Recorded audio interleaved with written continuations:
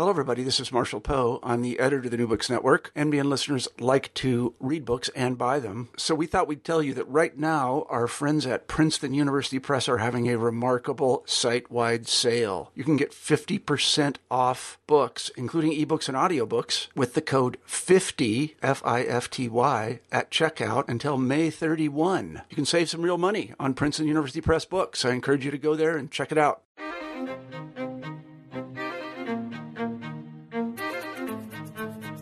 Welcome to the New Books Network. I'm Matt Johnson, and I'm here today to talk with Laura Smith, a professor of art history at Michigan State University, about her new book, Horace Pula, Photographer of American Indian Modernity. Professor Smith, welcome to the program. Thank you.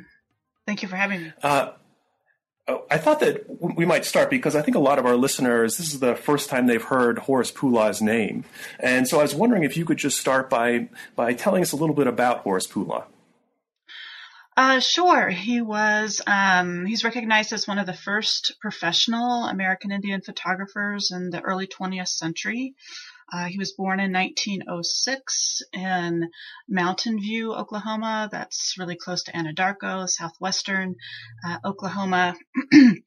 And picked up photography somewhat on his own and somewhat kind of mentored by studio photographers in these small towns in Oklahoma who kind of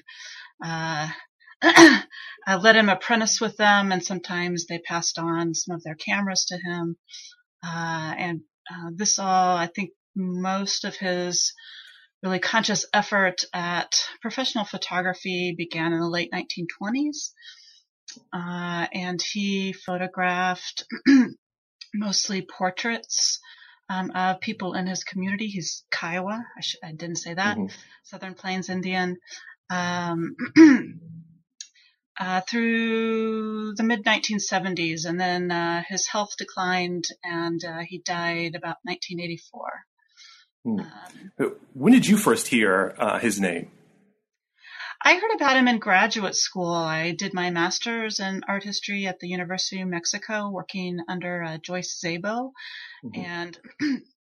And she had a class on modernism or modernity or American Indian modern arts, something like that. And he had just kind of come to national consciousness as a result of a touring exhibition sponsored or co-hosted by Stanford University that his daughter was involved with there. Did you have another question, or you want me to go? No. Okay.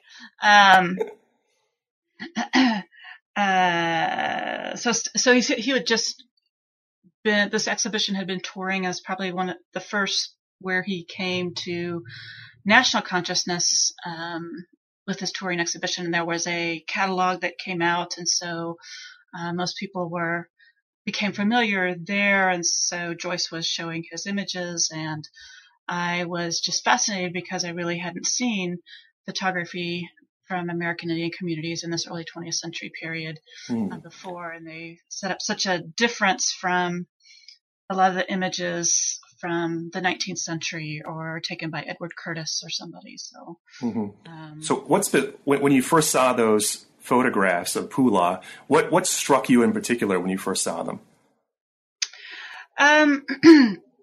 That they were pictures of Indians, I don't know, driving cars and airplanes, taking part in kind of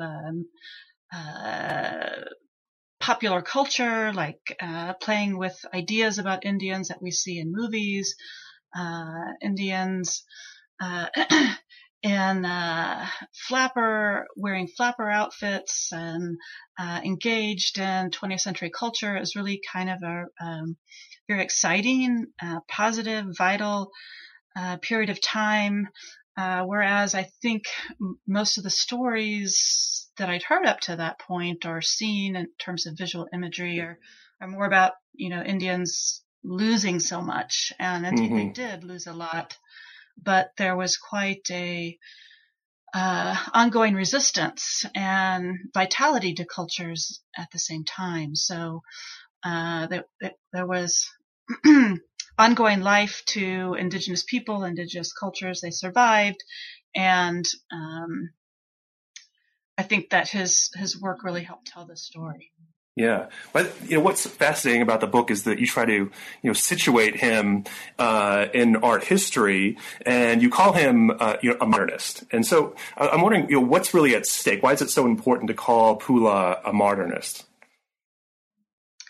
Well, I am an art historian, and I am an Americanist art historian. So this is kind of me speaking from that position, and being focused on a need in art histories, either in surveys, in coursework, in scholarship, or in exhibitions, to really decenter our story, or the story that has been told about 20th century American art.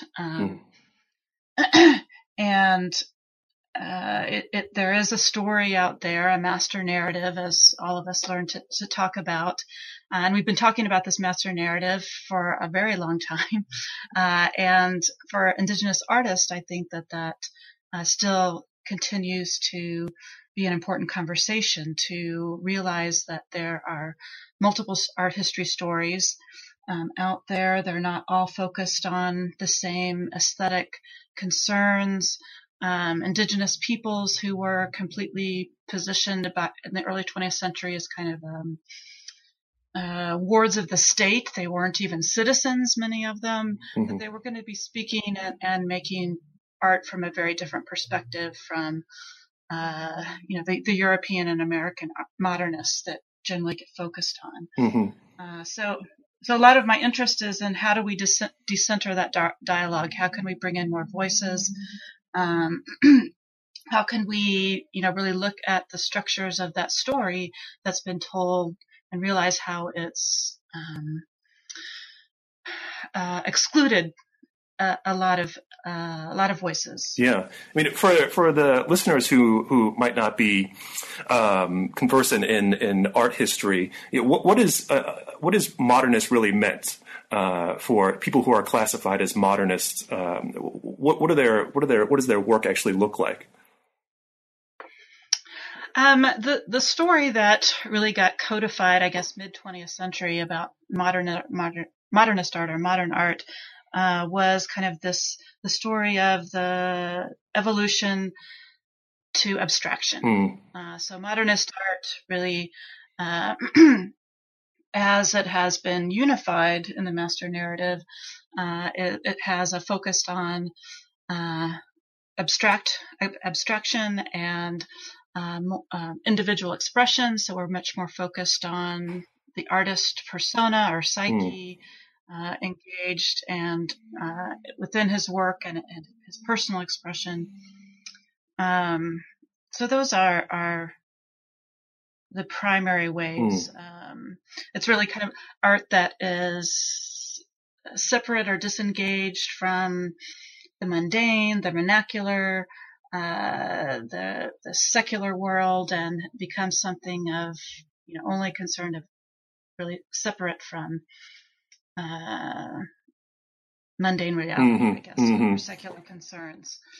Yeah, and what's in Pula's work in particular that would make him a modernist and kind of expand the definition a bit?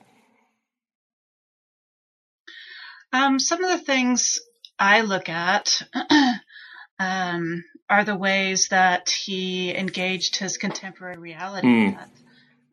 He wasn't. He certainly is aware of his history. And aware of his legacy, his father being an important recorder of history in his community.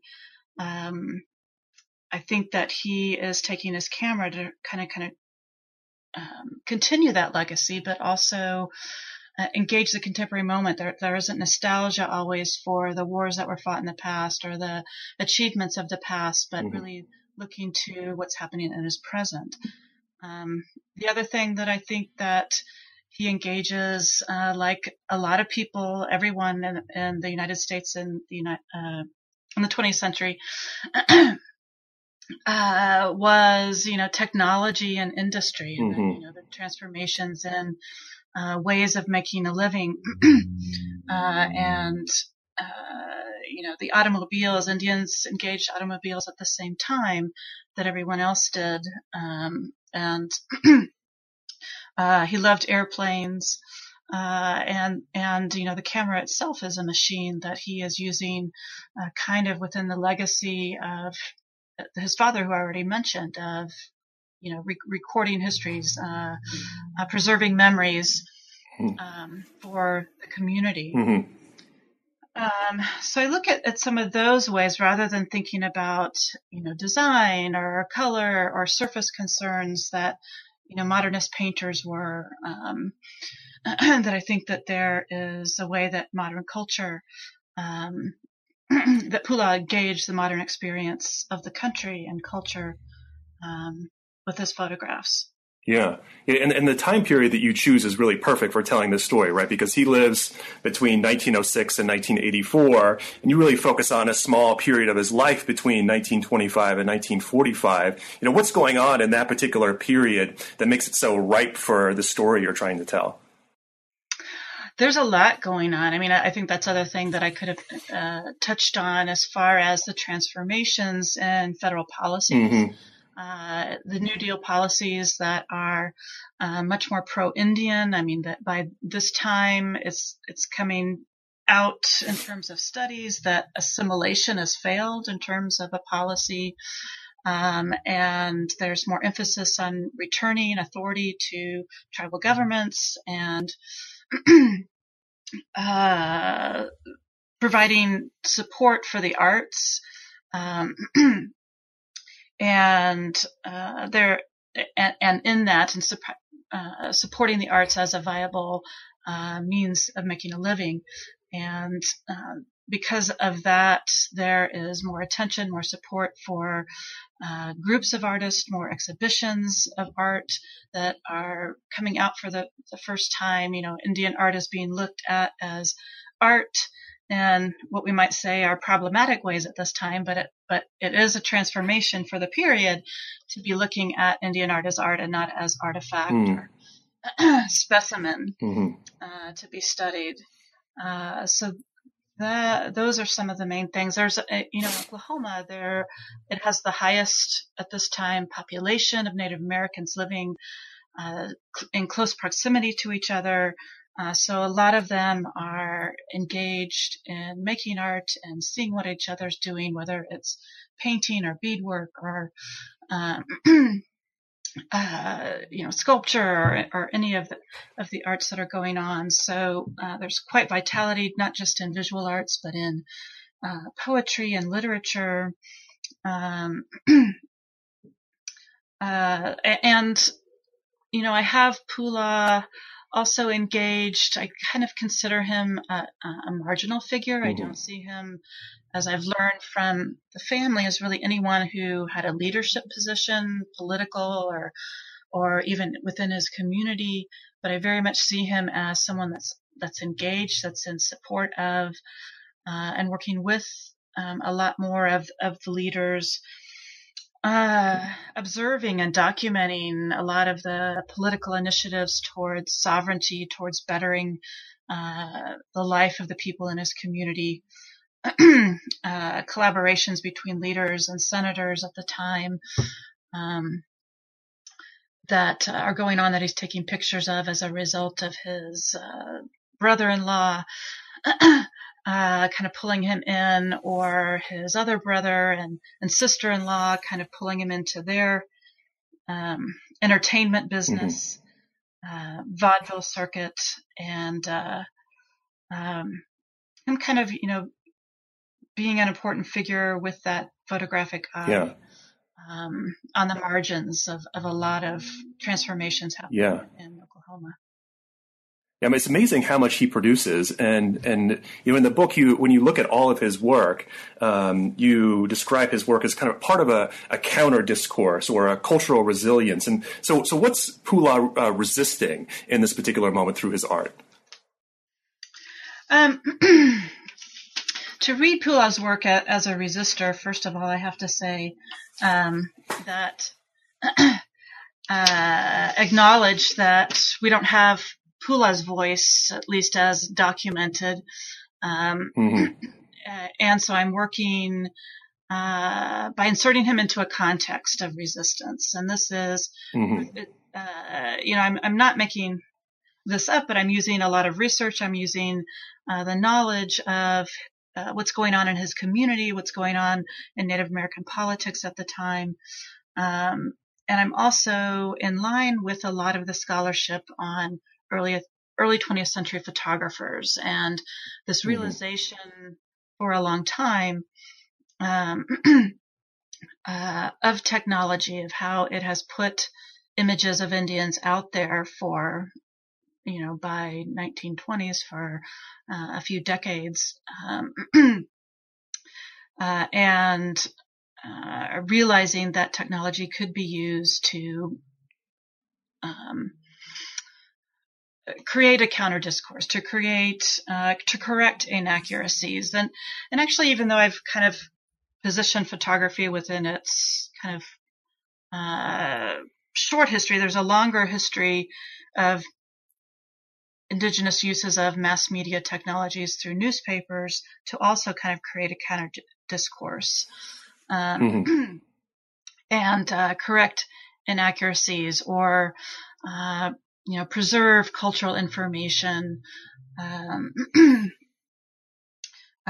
or to put out other representations of people. To they're very aware of some of the stereotypes and the misinformation and the negative imagery out there, whether it's in film, or whether it's in photographs or postcards, or caricatures in illustrated magazines. I mean, they have access to all of this media as anyone else does. And so I'm, in order to read his images that way, I mean, that's what's going on. I'm inserting him into that context. And some of the photographs are really beautiful that he makes, and I was wondering if you might be able to just describe one or two of the photographs. What's really in there that's showing the resistance? Because I know that cars, for example, are in lots of different photographs. I mean, he's really capturing this amazing moment in time in a lot of these photographs, and they're just really beautiful pictures that he's offering. They are. I mean, one of the images that I talk most about that seems to really set up this discourse of resistance is the one where it's actually the period of when he is in the Navy. Not the Navy, sorry. Yeah. The Air Force. Don't get my mixed up. And he's it's on a holiday, and his friend Gus Palmer has come into town and on a visit, and he set up a photo shoot inside one of the bomber airplanes, and his friend is holding a machine gun and Pula is holding a camera. And they're kind of aligned visually. I mean, this, I think, is one of his most successful and complex images of layering of lots of dichotomies of modernity in terms of airplanes or Air Force, or even concepts of soldiers here, as they're both wearing war bonnets, but also are wearing the U.S. Army uniforms. So there's lots of complexities that he set up, and placing his camera, as I'm reading it, in line with a weapon, not so much in a, mode of violence as one as asserting authority with the camera. And this is where, I very much read him as, as conscious, I guess, of his impact in resisting inaccurate ideas, of putting out there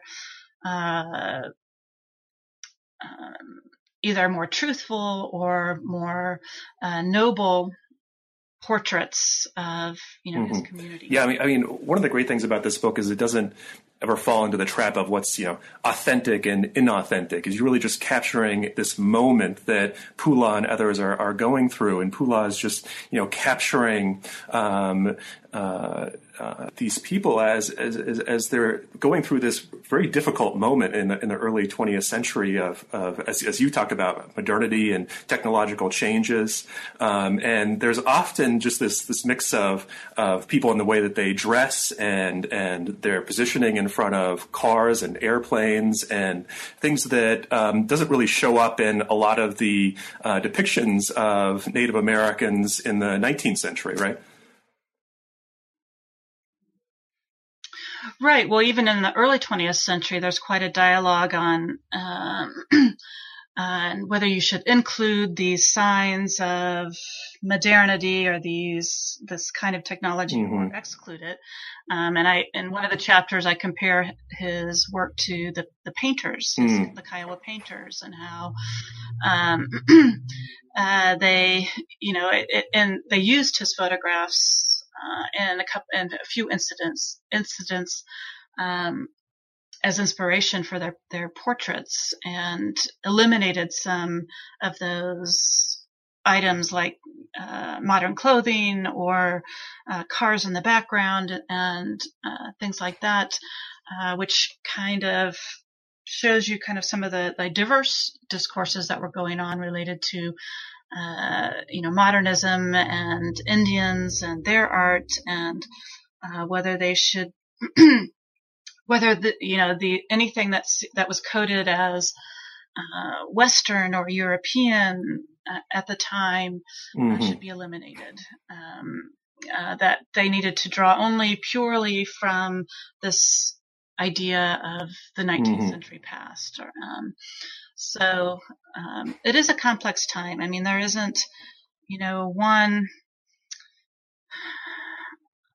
authentic identity out there, and that's some of the problem in addressing this that I took up is the complexities of anyone's identity, but somehow Indians aren't allowed to have a complex identity. They're supposed to just stay as they were in the 19th century. I mean, one of the chapters I loved the most in this book was this chapter on postcards. Then Poola is using his photographs and putting them on postcards. And as a historian, when I think about postcards and depictions of Native Americans, I think about travel companies, who have these kind of very stereotypical depictions. And these postcards were just kind of a wonderful resistance to those sorts of images. And so, why did Poola get in the business of trying to sell postcards? Makes money. I think that was, part. I think that is illustrative of who he was studying under. I mean, he was working with studio photographers who were, taking pictures of Indians, going to the Indian fairs or the Wild West shows and taking pictures that they knew would be, they would be able to sell to the tourists, to the visitors. And I think Poola is certainly participating in that market. But, his family will also say that he never really made that much money. So we have to look to, possibly other motivations. And it probably speaks to his eventual appointment or unofficial appointment as the official photographer of the Anadarko Indian Expo as photographer, that there was a need to take pictures, that Indian families also wanted pictures, that they participated as consumers in buying postcards and portraits of their families, the winners of contests, or the participants in some of the performances, the dances. So we don't always, there isn't always just a non-Indian tourist market when we talk about consumption of images. And so I think he's again in service of his community, sometimes making some money, most of the time not.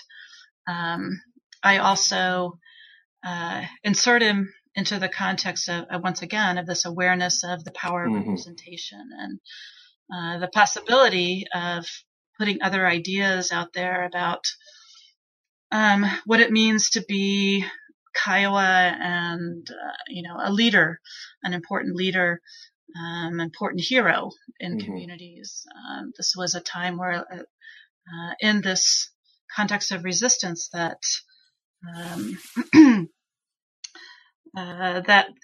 people were buying these postcards, and I'm talking about Kiowa people, to post in their own homes, and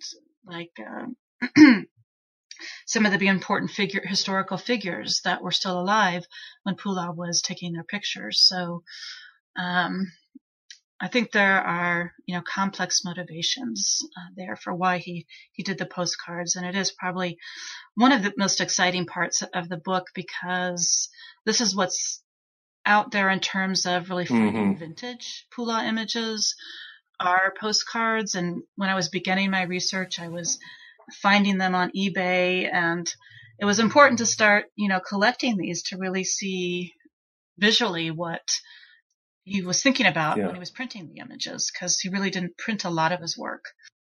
Yeah. Well, I wanted to give listeners just an idea of just how difficult it is to do the sort of work that you're doing, because, Pula doesn't leave much of his, much behind for you. Some of these photographs you have to, gather up yourselves, as you just said, on eBay, right? He didn't leave anything behind that tells you about his, motivations or, his interpretation of his own work. So as an art historian, how do you do that? How do you write about him without, without this, diaries and, stuff that he's written down for you? You just have his photographs and that's it. Thank you for recognizing that. That is one of the challenges,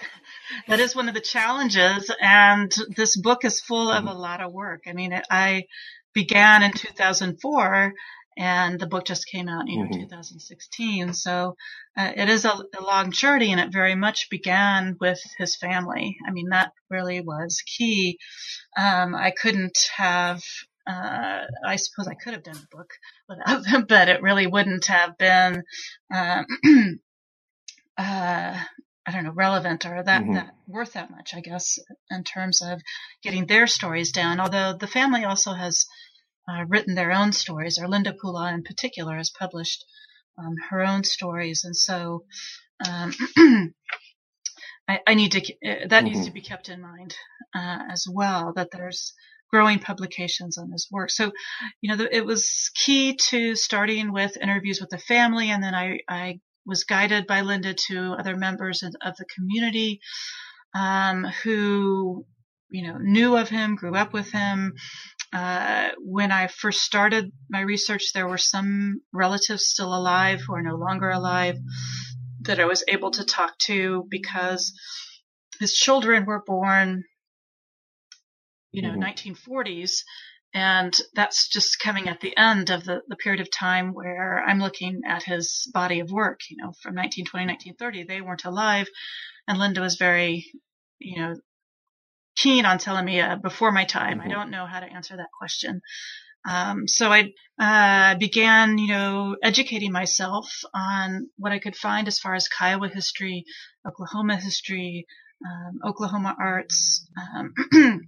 That is a lot of time in archives, in museums, meeting with other scholars who had focused in on Kiowa history. There really wasn't a comprehensive 20th century Kiowa history when I started.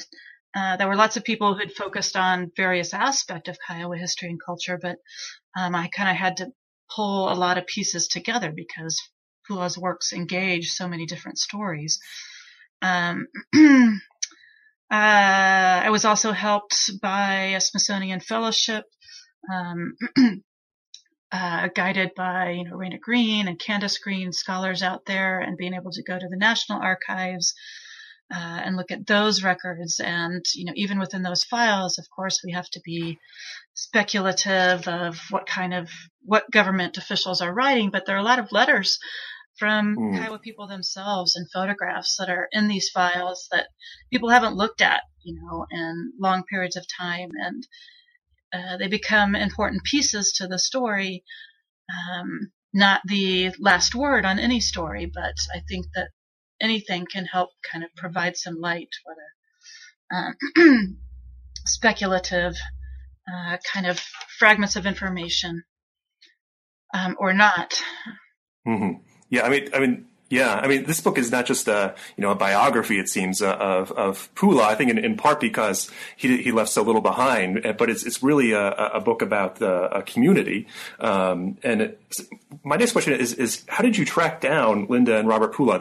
They seem to be throughout the book that they pop up. How did you track them down? When I first started, the only thing I knew was that I thought that Stanford had the images, so I started contacting Stanford. And Charlie Junkerman, who had collaborated with Linda on the show, and it was he who gave me Linda's contact information. And then so I contacted her, spoke with her on the phone, and set up a time to come meet with them.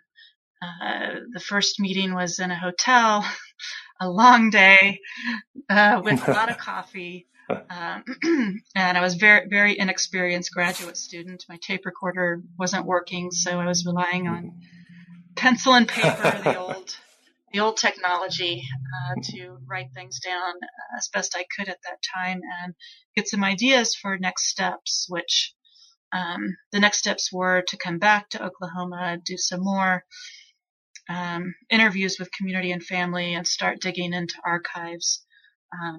The Oklahoma Historical Society has a fantastic collection of his postcards, and some of the other museums around had a lot of supportive material that was very helpful.